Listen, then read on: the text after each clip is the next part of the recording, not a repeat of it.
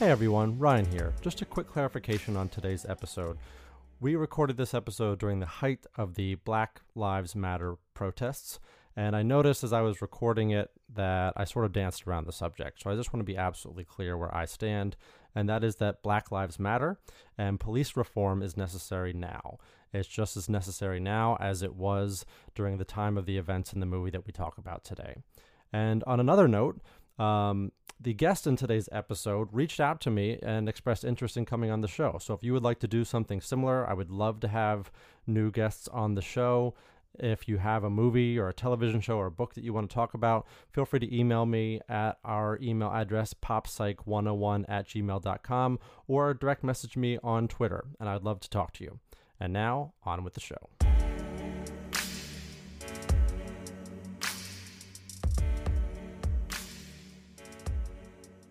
Welcome back to Pop Psych 101. I am licensed therapist Ryan Engelstad, and I am thrilled to have with me today a Pop Psych 101 listener.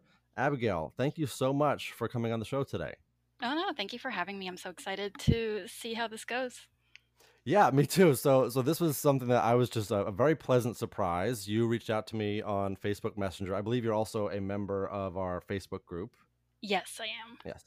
Wonderful.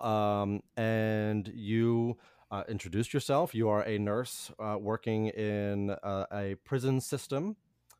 Yes, I work Is in that fair to say? I don't California. want to give away too much information, but yes. No, So no, you that's fine. okay? Great. And fair to say you specifically work with mental health, or is there medical aspects to your work as well? It's a good combination of both, I will say. Sure. I'm sure. Well, yeah, I'm sure in a prison system that's often the case. Mhm. Great. So thank you so much for reaching out to me today.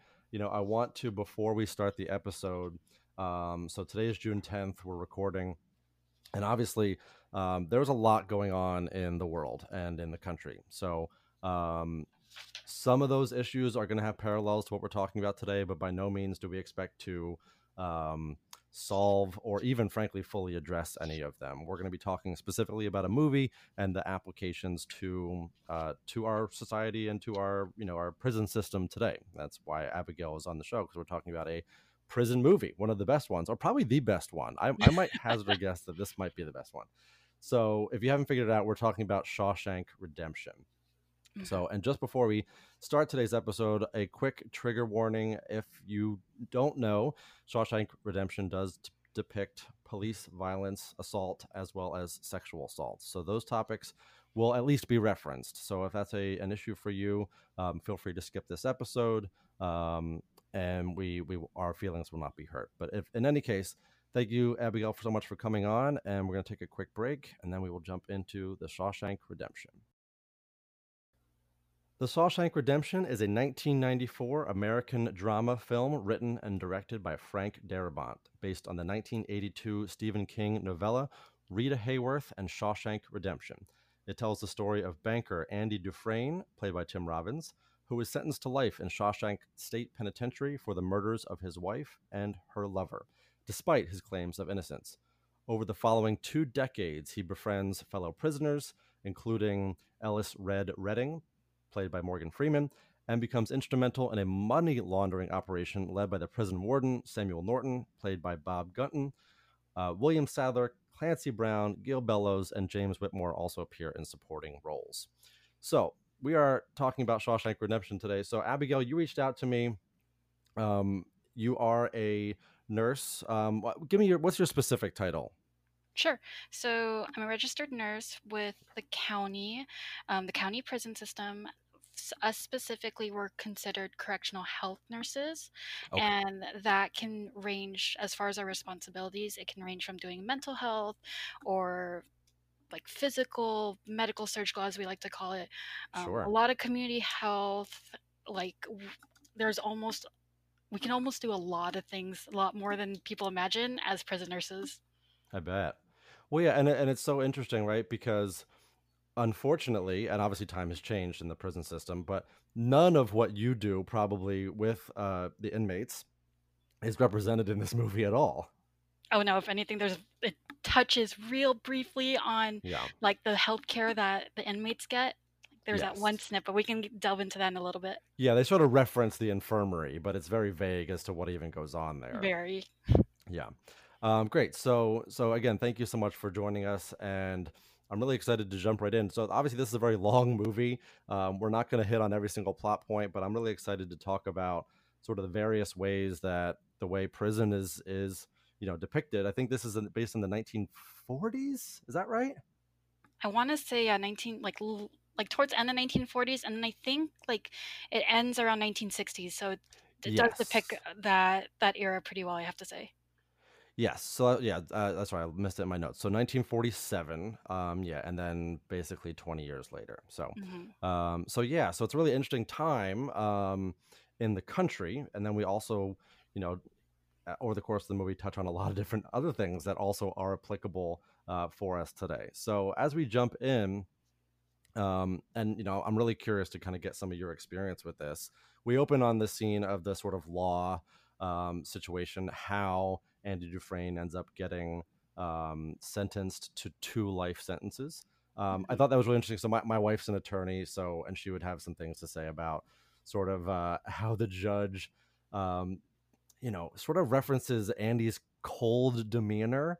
And that's something that's sort of referenced throughout the film. This is just a guy who's, and really we don't ever really see him experience a lot of intense emotion no matter what he's going through, which is an interesting thing that we'll talk about as he experiences various traumatic events through the course of his time at Shawshank. But Hmm. he gets in part sentenced to 2 life sentences basically because the judge is like, you don't seem very remorseful, that's enough for two life sentences, even though the evidence is, I don't know if I would say suspect, but they make a pretty good case.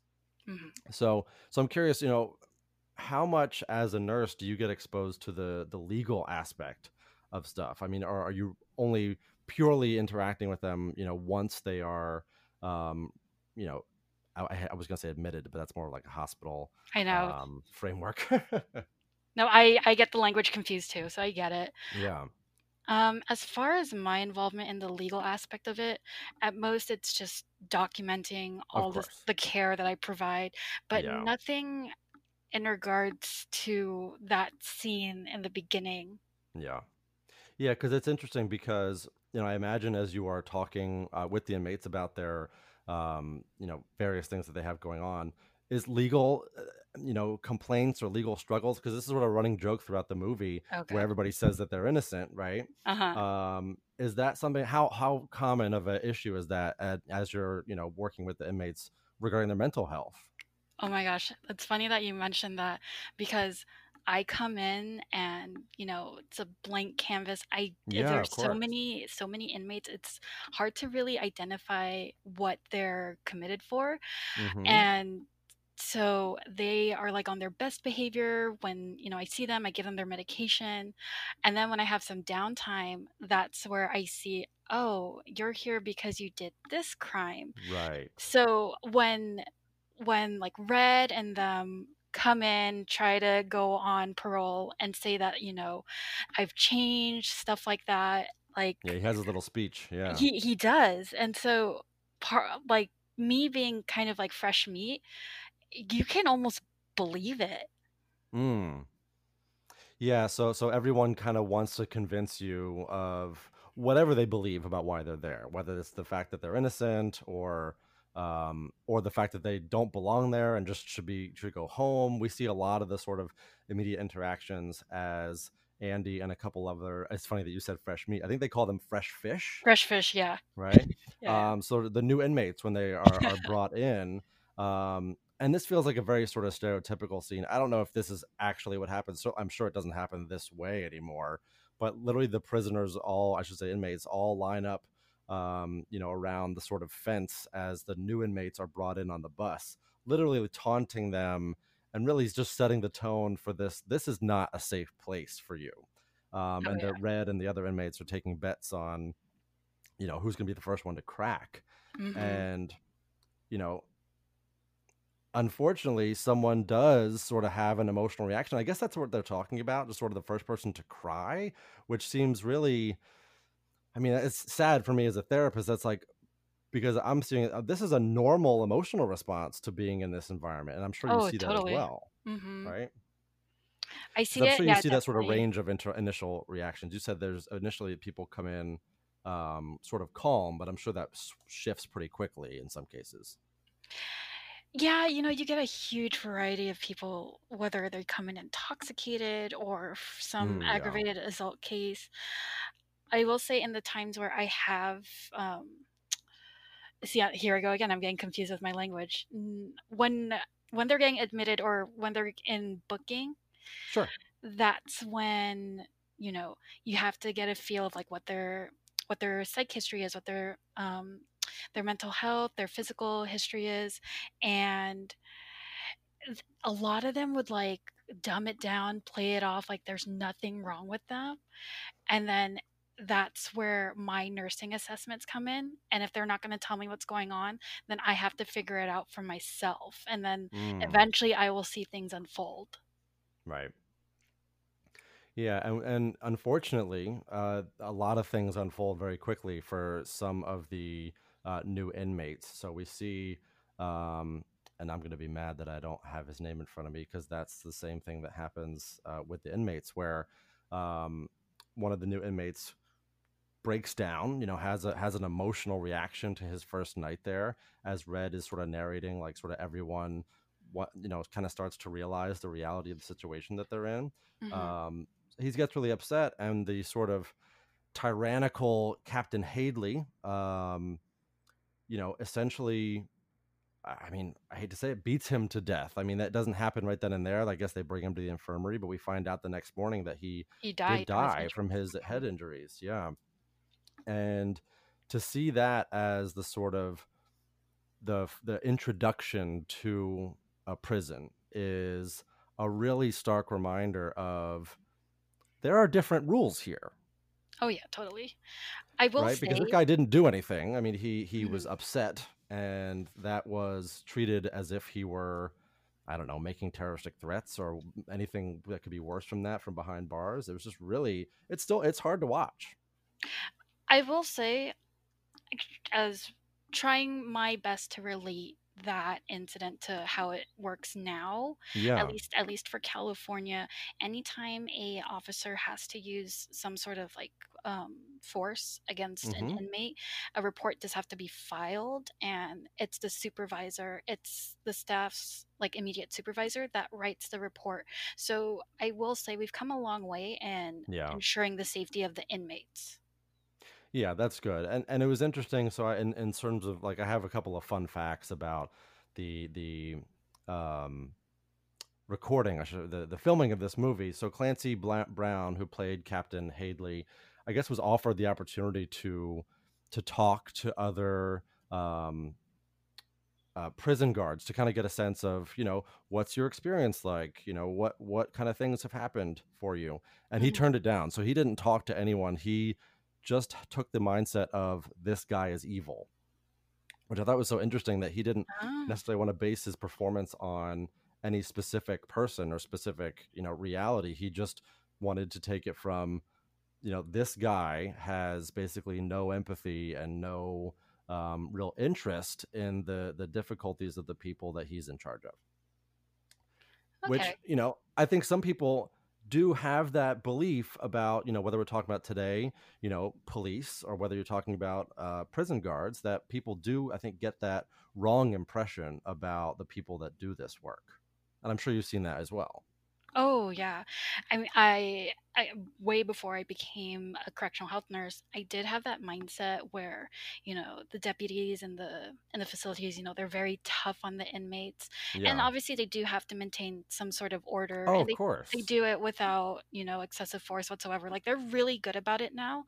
I Yeah. will say I'm pretty surprised that the deputies I work with, they're actually like really chill, and they're Hmm. super nice, and they do show respect for the inmates. Like I have nothing bad to say about my staff at the very least. That's great. And look, obviously, we're not acknowledging that. Yes, there are bad police, there are Oh, of bad course. prison guards, and terrible things have and continue to happen in a lot of cases. But I Mhm. think this is an example where, um, obviously, whether it's Stephen King or the director, wanted to quickly show you kind of how bad and scary and just different your life is going to be when you get into a place like Shawshank. I know. So, yeah, and like you were sort of saying before, when people have this sort of initial, um, acclamation to their situation, that I'm sure that that takes a lot of forms. But we see, as we were talking before, Andy, and I think Red even refers to him as a tall drink of water, as he's walking in, is, you know, sort of oddly calm almost the entire time he's incarcerated. um, he's able to talk to the guards in a way that his fellow inmates almost discourage him from doing. Mhm. He kind of works his way up the system. Oh, yeah. um, and this is all going on despite the fact that he is, at times, sexually assaulted by the sisters, as I think they're known, the sort Yes. of one of the gangs essentially of Shawshank. So I was curious, in your experience, this sort of calm, numb demeanor. What, is that something that you have seen a good deal of, and what do you make of that? We do see that a lot. Some of them are very emotionally sensitive, and then there's ones Yeah. who are the really guarded, like flat, blunted affect. You can't get a read out of them. I will say we do have staff who are specifically in charge of assessing everyone's mental health. Yeah, that's great. And so for someone like Andy, if he was so into like his thoughts and not really getting acclimated to the system at that time, then he would probably be like a red flag. See, like if Hmm. he's at risk for acting out or like a suicide risk, something for the staff to be mindful about. Yeah, so that's a really interesting point, because that is also something that probably didn't exist in the 40s through the 60s, right? Oh This no. idea of we have to check on people. The closest thing we get to checking on people at Shawshank is basically like room shakedowns, right? Mhm. And that's just all in the spirit of finding contraband and making sure that people are not, um, essentially doing anything that the prison wouldn't want them to be doing. But we don't see, health checks, or, the closest thing I get, I guess, is, the referred to as the infirmary. So we don't actually see the infirmary as far as I can remember. It's just sort of this place that people disappear to after they experience something really bad, you know, usually a beating or an assault, and then they sort of come back sometimes, some period later. Mhm. So I'm wondering, as you're watching that, um, like, what is your sense, if you had to guess what that experience looked like for them, based on what we see of Shawshank? What were they doing in the infirmary for them? My idea would probably be, it's like those old school like World War II setups where there's like tons of beds and Yeah. like you see them like resting in each of them. It does baffle me that, back in that first scene where um the inmate who pretty much cracked first, they Yep. said it took the doctor like 3 days to come, and then by the time he came he was already dead. Yeah, that doesn't Yeah. happen, and I would hope back then that wasn't the case, but who knows? I clearly wasn't born during that era. Right. So it Yeah, was so it that's was just that's a that really good stuff. point. Because I think certainly I've read pieces, especially even now with the COVID situation, where the capacity for institutions like jails and prisons, or even large mental health institutions, to care for people who have both physical illness as well as mental illness, that is a it's a large caseload, obviously. Mhm. Um, so when we hear like it took 3 days for a doctor to come, I think some people might say like, oh, like, is it still like that? But you're saying that it's not. Obviously, we're much better at consistently assessing most of that stuff. Oh, yeah, we have, like, a doctor on call, there's, That's great. Yeah. like, medical staff 24/7. It's a lot better, that's for sure. Yeah. So for when, if someone was, as you said, sort of identified as being a risk, or sort of having a real flat affect, or not sort of checking in the way that you would expect, that's something that you would actively, seek them out, call them in, and do an assessment, um, or some sort of ongoing care. Mhm. And so, like, let's say I don't think we had any inmates in while they were like, in the movie, I don't think there were any inmates that were suicidal at the Mm, time, but it does I mean, the topic does come up later in the movie, but if at least if in current present time, if someone were suicidal in the prison, then we would have to put them in what we call a safety cell, and that's when they're like on a more strict observation, making sure mhm. they don't hurt themselves. Right. So, how similar is that to what we see at Shawshank, which is what essentially is solitary confinement? Oh, yes, that wow. I that scene was very Yeah. interesting. Yeah. The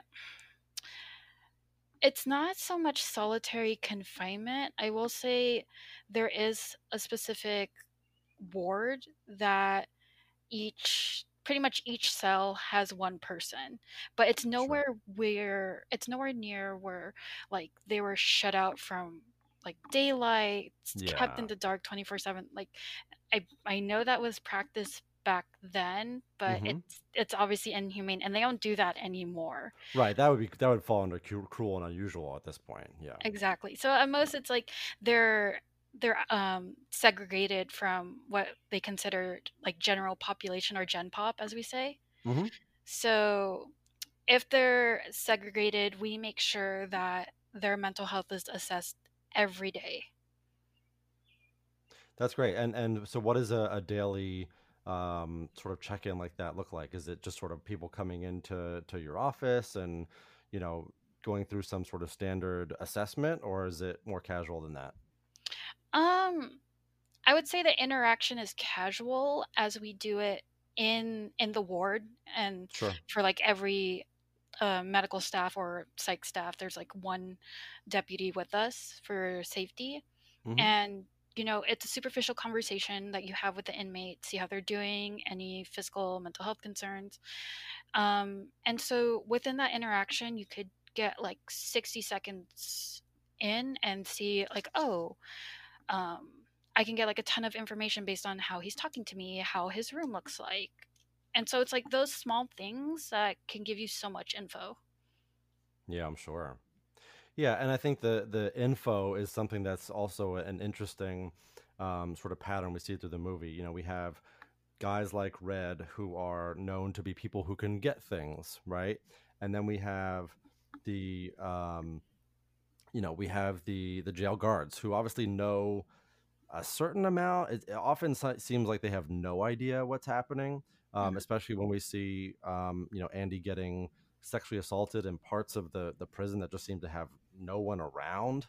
Um, so I'm watching that and I just and obviously look, this is whatever it is, 60, 70 years ago, but it always surprises me, even it being at that time, just like why is there anywhere that would not have someone monitoring that space, or that's somehow controlled in some way, shape, or form. But I guess that's just sort of how far we've come, right? Where there is no place, I'm assuming, in your experience, where you could be doing something and no one would know what you were doing. Oh, no, no, that's not the case. Like Yeah. we have the control tower, control seats, Right. everything Of going on through the course. cameras. And we also like communicate with like the radios. So Of course. clear communication, clear visual, it's all there. Yeah, yeah. So things like the sexual assault that Andy experienced are probably less likely to happen.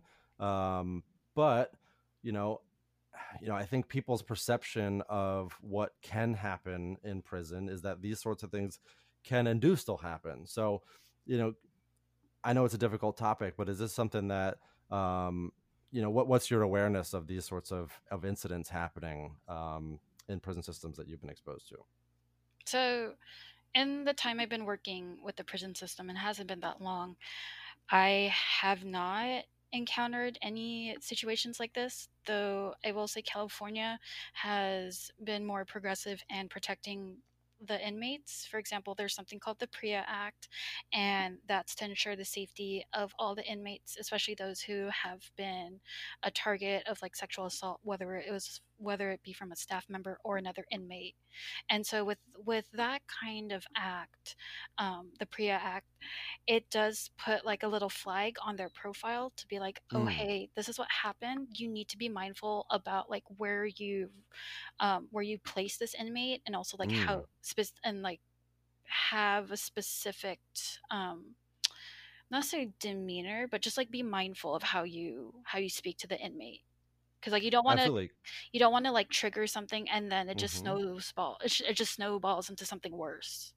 Right, because you're aware that they came into a situation, um, obviously already, you know, vulnerable or dealing with things. Just the fact that they're in prison, and now for them to have an experience like this in prison, I have to imagine would just put them so much more on edge. And Oh, yet we totally. see Andy, and I think that's why he's portrayed this way, as if he's just sort of numb to it happening on what's portrayed as multiple occasions.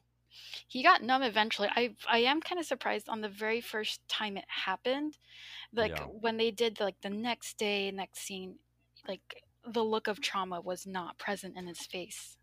right. Yeah, and then there was, as they kind of show, almost like a supercut of these multiple assaults that he experienced. And at one point, I guess he almost gets killed, um, and then following that assault, the sergeant Hadley uh, assaults the person that assaulted Andy, and that person, I think his name was Boggs, one of the sisters, ends up getting transferred to another prison. He was, um, I guess, I don't want to say crippled, but like, I don't know if they broke his back or whatever, but he couldn't walk. He was in a wheelchair when they were taking him out. So it's again Mhm. this portrayal of, especially this sergeant just sort of having immunity to being able to do whatever he feels is necessary to keep the inmates under control. Well, it's not Yeah. just that, it also benefited the the deputies, like the guards here, because remember, I think that was around Yes. the time when Andy was starting to handle the books for all That's right. the staff. Yeah, and he had helped that sergeant in particular, with his inheritance getting taxed or not taxed. So yes, so this was at the time when Andy was starting to work his way up. You know, in terms of the hierarchy of the inmates, and it's interesting because I had some similarities. I worked in an inpatient substance abuse facility, Mhm. and there were similarities in terms of the hierarchy of the residents of the community, in which case people would have specific jobs. Certainly, as you work your way up in those positions, you get to know the staff members a little bit more. Certainly Mhm. affords you more privileges. So it was interesting for me to see that happening in this context 70 years ago. We meet Andy's library partner, Brooks Hatlin, Oh, and they start Brooks. to work together. Mhm. Yeah, so that's gonna go tragic in just a minute here, but yeah, so we start to see this sort of gradual elevation that Andy is able to achieve using his real life skills. So I wanted to ask you, I don't know if you're in your specific experience, if this sort of, inmate hierarchy or jobs thing is something that is particular to your experience, but it's something that is always fascinating to me in terms of mental health and community structure. And one of the facilities that I work for, there I wouldn't say it's a hierarchy, but the some of the inmates get more privileges in the sense where they get to work. Some of them Right. do like the laundry, some of them do um, the the the mess hall, or I guess the cafeteria, and that's not available for everyone to do. So it's Right. something that they have to work their way up towards.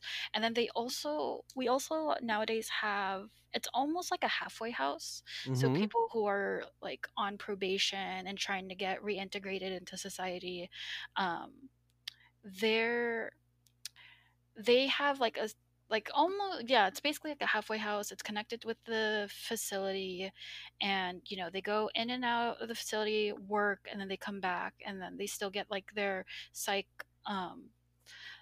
physical health services with the prison system. So we have come a long way in trying to reintegrate them back into society, and it's way different from how it was for Brooks, unfortunately. Yeah. Yeah, because with Brooks, he's in sort of a halfway house, which, was, as far as I'm aware, a pretty new concept back in the 40s and I think so, 50s. yeah. Yeah. But essentially, I hate to use the word abandoned, but it's basically like dropped off in this apartment and it's just like kind of like good luck.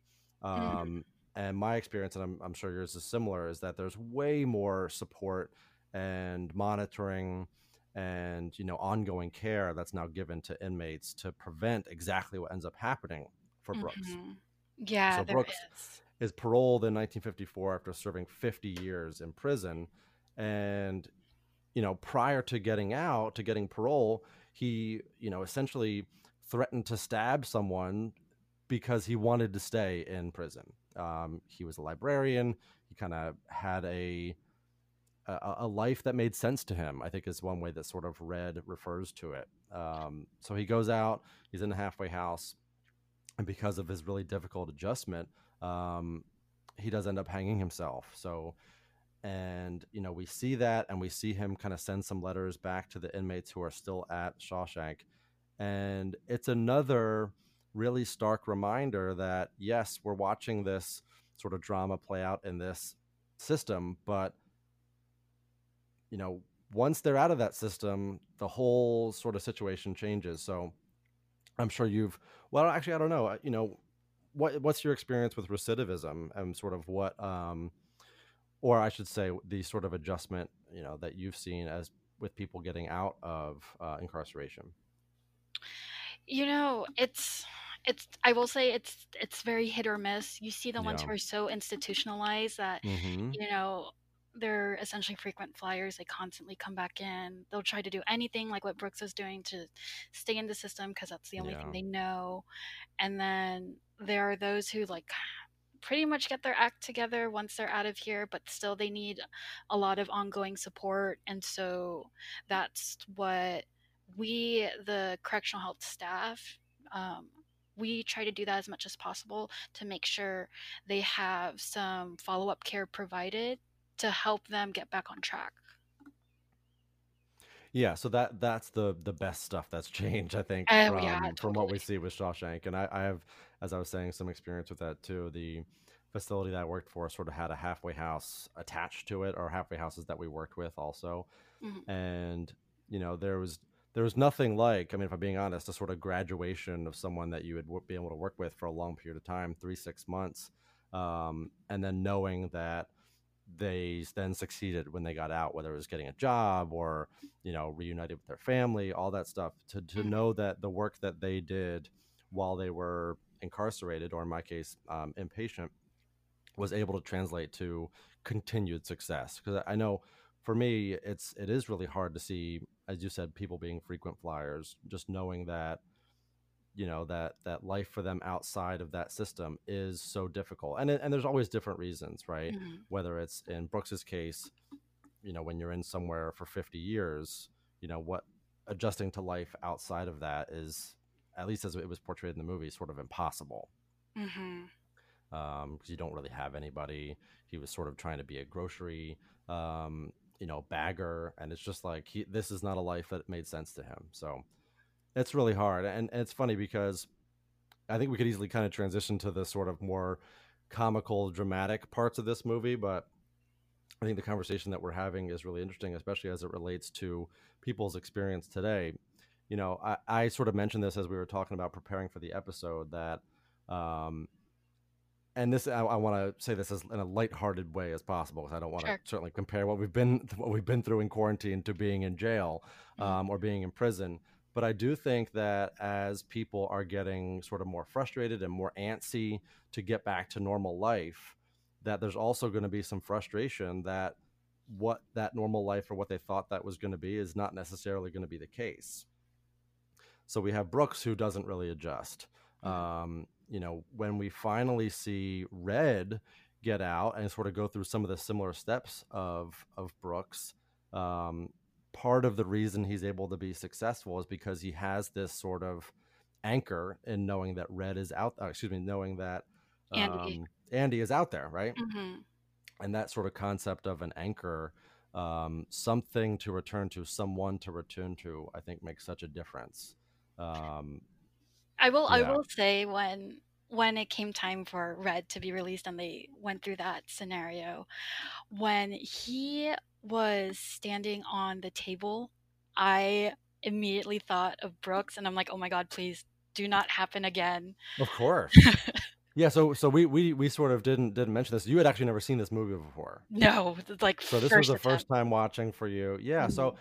so and I'm glad that you mentioned that because one of the other things I was just sort of curious is so this being a first time watch for you, having had the experience that you've had, what were some of the other things that really jumped out as sort of watching this like 70-year-old portrayal of prison life? I did see a lot of similarities of just like the sense of camaraderie that comes around just Mm, part of it being like the whole institutionalized process, and it's like you're just around it, you're around each other, the inmates are around each other for so much that they pretty much end up getting along for the most part, though we do have some moments where there's a riot, but has not mm-hmm. happened during my shift. Okay, that's good. um oh man, I was like going somewhere with this and now I totally forgot. No, I um mean, I think you mentioned a great point, which I think is also something that ties into what I was talking about, which is the sort of sense of connection of camaraderie mhm. makes such a big difference in people's ability to adjust to any new situation, especially when we're Oh, talking yeah, about totally. mental health, right? I mean, um, if you have a group, I've worked with a lot of people who have been through group therapy, and I've worked, as I mentioned, with people with substance abuse issues. So I think that this is part of the reason why AA and things like NA do work for a lot of people. I won't say works for everybody, but when it does work, it's because it creates this sense of community, this sense of belonging to something bigger than yourself. Mhm. And we see that with Andy and Red and a lot of their other um, friends. Really, is what they become, right? I think Red refers to them as that. That's such a cornerstone of what makes them be able to, survive and thrive as much as one can. One of the interesting things I wanted to ask you about that growth over time was Andy's library. Yeah. So we see the prison really, the whole sort of tone shift. So Andy starts out as the assistant to Brooks. When Brooks gets out, excuse me, Andy sort of becomes the head librarian, and he wants to get more books in. So he starts writing, I guess, to the senator The Senate, or yeah. the Senate, right? And after he says 6 years, they finally get like a delivery of books and records and $200. And then he starts writing twice a week, and then they get like a yearly donation of books and $500. And then Mhm. overnight, we see this sort of prison transform. People are, listening to records and reading books and learning, and Andy's helping people, get their GED. And all of a sudden, the sort of, I mean, for me, all of a sudden the place didn't feel as threatening.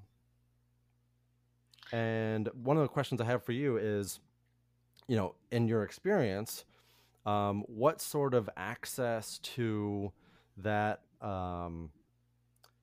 you know, I guess is it freedom? Is it just things that create normalcy, whether it's like a library or music?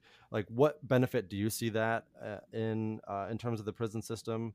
And you know, because I have to imagine that does make such a difference. Even just being able to read books, like the first time Oh, we totally. see Brooks go through with the little book card. It's like, oh man, I'd be grabbing for books every chance that I could get. And we see, some people kind of take it and some people could kind of leave it. I will But yeah, it's say just a fascinating part of the lifestyle. I will say they're like tech forward in at least the Mm, county prison that I work for. Like they have some access to computers and even okay, like an iPad. sure. They have access to like the phones. Well, they used to have like open yard time, but since Mm-hmm. COVID happened, Oh wow, yeah. they had to take that away because they're they also try to be mindful of the inmates' health. And this is like an off tangent, and I'm not sure if this has happened in other states, but for California in particular, since COVID happened, um, they actually released a lot of inmates. So, and I apologize, this is like an offside, but Oh, that's okay. Yeah. it does pertain to like the overall well-being of the inmates. So if Mm-hmm. they're trying to release pretty much people with non-lethal offenses, like mainly to make sure the prison doesn't get overcrowded, Right, which will especially put during them a mhm, pandemic. Yeah. it'll put them more at risk for contracting COVID. So Mm-hmm. census, a total side note, but census is at an all-time low because Mm. of COVID. Yeah, and you see, people, I guess, concerned or upset about that, but I think we really have to emphasize that, these are in I would say most, if not all cases, like nonviolent offenders, Hmm. and it's all happening for, the greater good, right? So if we don't continue to, um, expand the risk of COVID, and it's already, I think I read somewhere that it's basically like institutions, unfortunately and sadly, senior homes and senior living situations and prisons that are the places that have been hardest hit. Hmm. So I think you know, I think it has to make sense that we're willing to take those actions to protect everyone, and that includes people in the prison. Hmm. Totally. Yeah, so it's you know, and I have to imagine, if this had happened in Shawshank 70 years ago, nothing would have changed, and it just would have been whatever happens, happens, Yes, right? you're all stuck in the. Yeah, every man for themselves. I think, and it's just crazy to think what that would have been like. I did want to point out. You mentioned something about Andy coming in like super guarded, can't get a read out of him. But as you mentioned about the library, he does start to brighten up. He starts Yes, having he all starts these talking about connections. hope. Exactly. Yeah, they were talking about hope. And then it's weird that his sense of normalcy, in a sense, it almost started crashing down when, who was it, Tommy comes in and gives him info like, oh yeah, there was someone who described this crime that pretty much mirrored what Andy was being charged for. Yes. And it's like, I feel like that's the point in the movie where you really start seeing Andy panic like more than Hmm. ever. Like, I could be wrong, but tell me what you think about that. No, I completely agree, and I'm glad that you brought this up because I think this kind of gets us to the end of the movie, right? Where Mhm. um, Andy had reached a level of acceptance with his Yes, stay he did. there, even if he knew that he did not commit this crime. And I have to, I've unfortunately read a lot of stories where this is the case for people on death row that even if they know that they did not commit this crime, they have to find a way to live. Mhm. And sometimes that looks like what we see with Andy, where it's just like, okay, if I'm going to be here and I've, sort of exhausted all my options, I'm going to live. So making the best that they can of the situation. But then once Andy realizes that there is a possibility that, this story could come out where he is innocent, that, yeah, then we kind of see him almost reverse go through, some of the stages of grief where he gets angry with the warden, which Oh unfortunately my gives him some gosh. consequences. We see him sort of, emotionally struggle with the possibility of, he might have to stay in prison even though now he knows confirmed that there's something that could get him out. Um, yeah, and from that mental health perspective, for sure, he goes from, you know cool, calm, radical acceptance to all of a sudden, really emotionally struggling with the reality of his stay there. Mhm. And I don't, and as we said, a lot of the prisoners, inmates are going to say that they didn't do it, whether that's the case or not. But I have to imagine from a mental health perspective that that's a real hard topic to work with somebody on because, as therapists, as nurses, it's our job to meet our client or our inmate where they're at. So if they say they're not guilty or they're innocent, we just, I mean, my impulse is to say, okay, let's deal with the fact that you're not innocent. Let's just talk with the fact that about the fact that, innocent or not, you are here, and there's nothing that I can do about the fact that you're here or not. So let's just kind of talk about coping with that, or what actions that you feel like are realistic to deal with the possibility that you are innocent. And if there are no options, then how do we deal with accepting that? It's just hard. It's hard work, and I'm not saying for me, but it's hard for a person to deal with that level of um, acceptance or not of their reality. Hmm. Yeah, Oh man, I'm like, see, that's the thing. I was like so excited with this movie, and yeah. I could just go on and on about how good I it know, was. no, I totally agree. But yeah, so it's interesting because so yes, and this is sort of where it starts to turn, right? It starts to become more of a thriller almost. So Tommy, as Oh you my as you God, mentioned, Tommy. Yes. poor Tommy, is really working hard on his GED, and that as soon as Andy mentions that he essentially might have a story or might have evidence of Andy's innocence, Hmm. Tommy is taken out by the warden and I guess one of the guards, basically.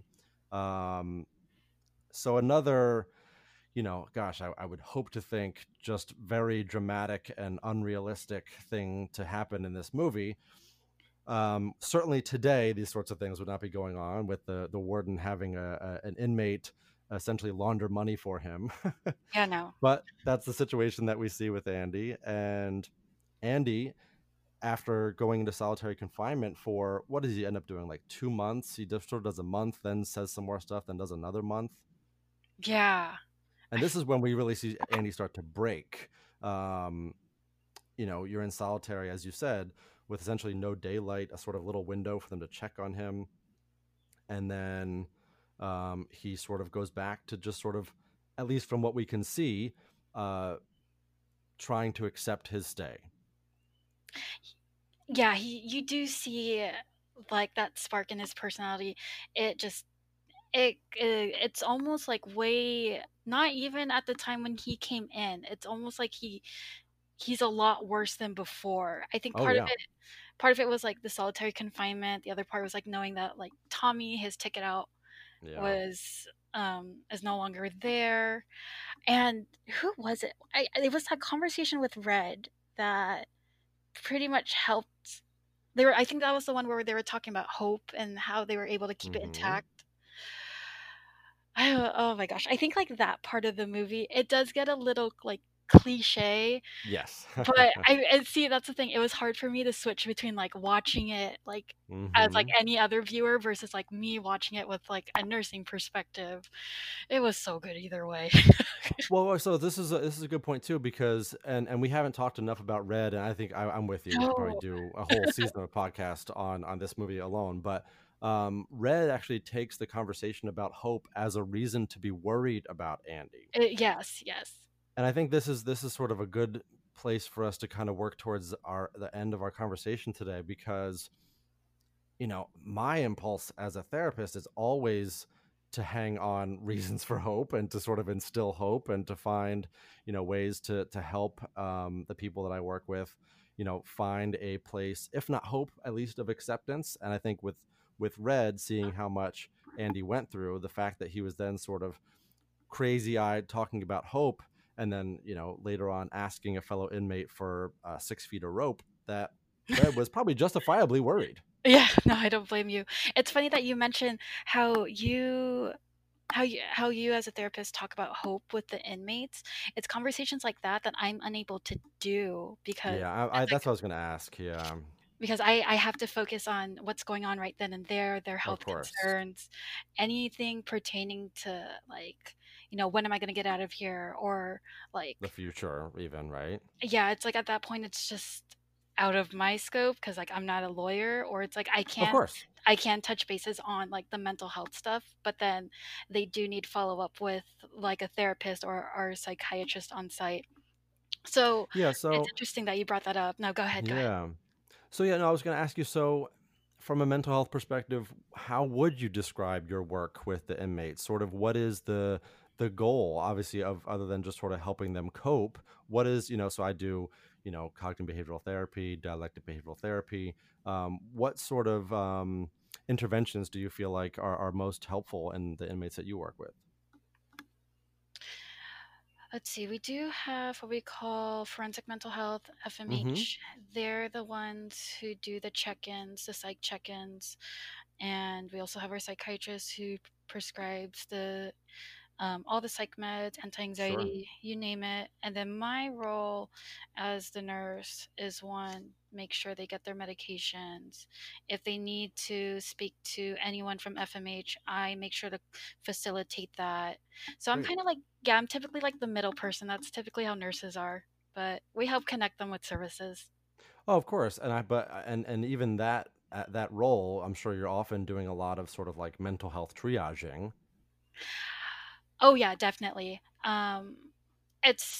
It's also like from our assessments and from anything the deputies tell us, like, Yeah. hey, this person might be grieving over the death of a loved one. This one has been having Mm-hmm. some anxiety, or this one's been acting off for quite some time. So then, yeah, we typically are the first line, like the first any mental health or physical concerns. We're typically the first people that interact with the inmate and see what's going on. And so we do have our own set of protocols. Like if they're suicidal, okay, you need to do X, Y, and Z. Notify the deputies, make sure the person is in the safety cell, and then make sure there's follow up, stuff like that. Yeah, sure. And look, that's incredible work that is absolutely necessary because just for people like Andy and Red to have that first line person to exist would have made such a difference, I'm sure, Oh, yeah. in managing their experience at Shawshank. So I'm grateful for people like you that knowing that, when I have had people that have been incarcerated or coming out, knowing that people like you are there to help them through that experience because it's just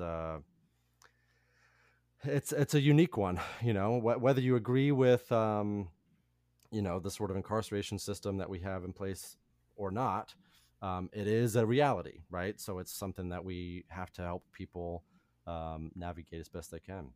No, of course. And then, as you said, we we pretty much take it at face value, and we have to, like, any of their crimes that they've committed, like, it we have to look at them as a person, not like as a criminal. And Of you've touched course. you've touched bases on that, on based on your personal experience as a therapist. So I appreciate that you acknowledge that. Yeah, well, and I was thinking about this, I've actually only physically been to a prison on one or two occasions to pick up people to come back to the inpatient facility. So, even just those very um, isolated experiences, you do get a sense of, this person is coming out of a traumatic experience, even if it's just, I had to stay in one place for X number of days, months, or years. Hmm.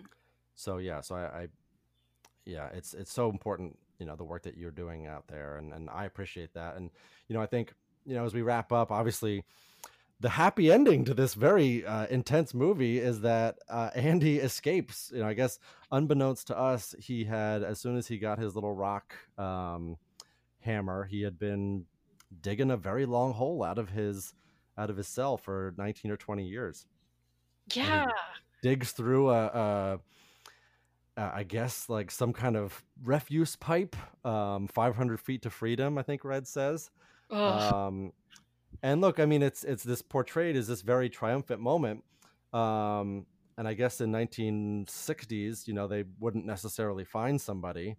I have to imagine, that not only are escapes much less common now, but that the likelihood of someone being caught after escape is equally as likely. So, I don't know where to go from there, but Andy and Red ultimately reunite, and I'm gonna actually challenge you to say the place in Mexico first, and then I'll say it after you. it's funny because I was just thinking, like, oh, the place that they went to, was it Yes. Zihuatanejo? Oh, that is very good. I'm not even gonna try to replicate that because that I'm just looking at the word and I'm like, yeah, no, you get it. So well done. They reunite there on that Mexican coastal town, and happily ever after, right? I mean, Red was incarcerated for, was it 30, 40 years? It was definitely more than Andy. I don't remember exactly how long he ended up being there, I want to but say 40. I think 50 is a yeah, stretch, but definitely at least 30. yes. And so Red, finds the package that Andy left for him, and they reunite in this island, and we're just supposed to, they live happily ever after. But and you know this, and now I'm worried we're gonna go on a whole other conversation, but the getting out of prison for a lot of people is just the start of the mental health work. Oh, yes. Uh getting back into society, and Yeah. you see the culture shock, and so Yes. that's where we at least in my county, we do have the services to help reconnect the inmates to whatever services they need out, like in the community, try to help them Yeah. reintegrate into society. And we do see them for quite a while, and we're there for them for however long they need us. Yeah. So let's hope that Red and Andy, as they formed their little bed and breakfast on the island, God. got themselves some help to cope with whatever reoccurring trauma they are likely still, coping with to a certain degree, as any of us would. Well, Abigail, I'm going to stop us there because I think you and I both agree that we could talk about this movie for much longer. So Seriously. um, so I want to say thank you so much. But before we go, I'm just going to humor the ratings. I'm going to assume because this is the first time that you have some specific thoughts about whether or not you like the movie. On a mental health perspective, I normally rate it on that, but because you are much more the expert in sort of prison system, I'm going to let you rate it on a scale both of sort of accuracy as well as how much you liked it, and then I'll do mine. Okay, well, how much I liked it, it's an easy, like, 5 out of 5 Zihuatanejo's. It was just Wonderful. so, so good. Mental health, nursing-wise, oh, it's so hard to say. Right. I guess we could say appropriate to the age, appropriate to the time. I know, right? Certainly I not. remember to the time. Yeah. I think in reference to the time, I would say probably like a 4 out of 5 it's Sure. pretty spot on. But I wish you could always see Unfortunately. more, Yeah. but, Yeah. there's only so much the movie could cover. Yes. Yeah. And so my rating is not going to surprise anyone. This was a 5 out of 5. Jake the Crows. I just loved that first scene when Andy, finds the little, like, I think it's a maggot in whatever food Oh he's my god, served, yes. Ugh. and you see Brooks ask him if he's going to eat it, and my first I couldn't remember the scene. I was like, oh my god, does Brooks eat the maggot? But That's what I then was no, thinking he too. pulls out his jacket, and he's got a little It's the crow that crow. he's rehabilitating, and I'm like, oh my god, I love this movie so much. So yeah, 5 out of 5. Jake's the Crow. And yes, this is a wonderful movie, deservedly of its, I think, 98 or 99% on Rotten Tomatoes. Um, Unfortunately, it came out in a year surrounded by Forrest Gump and um, something else big came out that year too, Pulp Fiction. So it did not get the attention it deserved, but It now I really think it didn't, yeah. has. So yeah, so kudos to everyone involved with the Shawshank Redemption, and kudos to you. Thank you so much for joining me and reaching out to me, Abigail. If anyone wants to do what Abigail did, please reach out to me on Twitter, on Facebook, at PopPsych 101. I would love to talk with any one of you about any movie, television show, book, or personal expertise, as we were happy to have Abigail with on the show today. So thank you, Abigail, once again. Oh, thank you. Thanks for having me. Anything you want to plug? I always offer my guests the opportunity, whether they want to anything they want to plug or not, or just any messages for the audience. Any messages? You know, in lieu of what's going on right now, really Yes, please. don't hesitate to reach out to anyone. It could be like a neighbor, it could be a friend. Um, I know it's a little bit tricky with the current political atmosphere right now, but there are people in local law enforcement who are trained to Absolutely. handle these kinds of cases. So I wouldn't necessarily reject the idea of like reaching out, calling 911 to do like a mental health check, or just reaching out for support. Like there's a lot of stuff available. I couldn't have said it better myself. Thank you so much, Abigail, and thank you all for listening. And we will talk to you next week.